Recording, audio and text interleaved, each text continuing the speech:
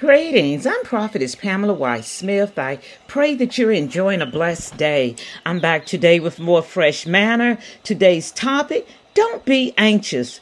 The Word of God says from Philippians 4:6-7, be careful for nothing, but in everything by prayer and supplication with thanksgiving, let your requests be made known unto God, and the peace of God, which passes all understanding, shall keep your hearts and minds through Christ Jesus. We are living in a time where wrong is right and right is wrong. Daily we are bombarded with news of moral corruption. Wickedness roams the streets both day and night. Fear saturates the unknown like a heavy mantle. However, God has not given us a spirit of fear, but of power and of love and of a sound mind. The Lord is our light and our salvation. Whom shall we fear? Every born-again believer is indwelt by the Holy Spirit. If you're in a relationship with God, there is no need for you to worry or trouble yourself with what might happen. God has you in His hand. He will perfect that which concerns you. There is no need for you to worry about your finances, your family, your health, neither about the conditions of the economy. God has everything in control. He has not given up His throne, nor will He. He is still in charge. He is God today, yesterday, and tomorrow. He is the Lord God, and He changes not. He promises that He will never leave us, nor will He ever forsake us. See Hebrews 13:5-6. When anxiety knocks at your heart's door, answer in prayer. This is the moment that you make your petition known unto God. Be precise, and the God of all peace will answer with His presence. Worrying is a heavy load. It weighs the heart down. It adds undue burden to your life. God doesn't want us worrying about anything, but in everything we are to give Him honor and praise.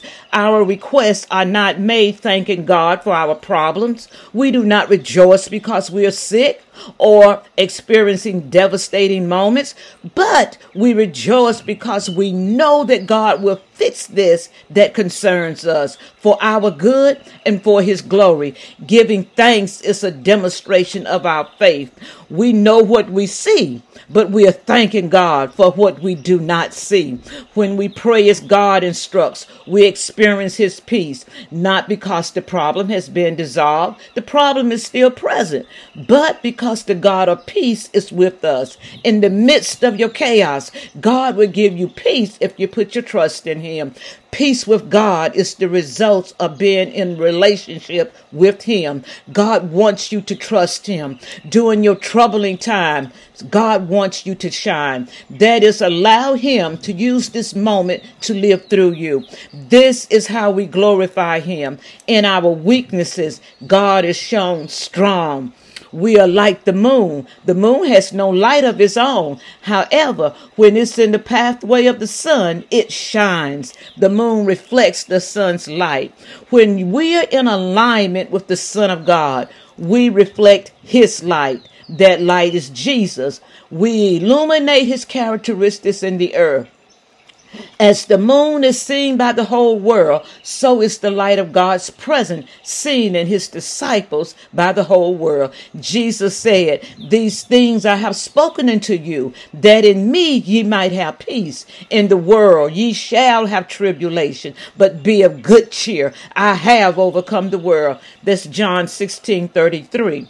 I don't want you to think that something is wrong with you or that God isn't with you because of the fiery trials you're going through. We are living in a sin-infested world. Yet with Christ Jesus, we are more than conquerors. You can live victoriously every day. You can make it. Don't fret yourself because of evildoers. When transgression increases and vile people are exalted, wickedness walks on every side. But don't let that bother you.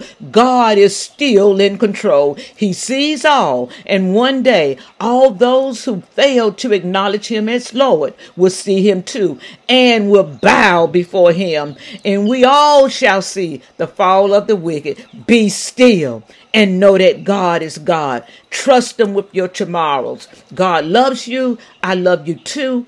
Be blessed.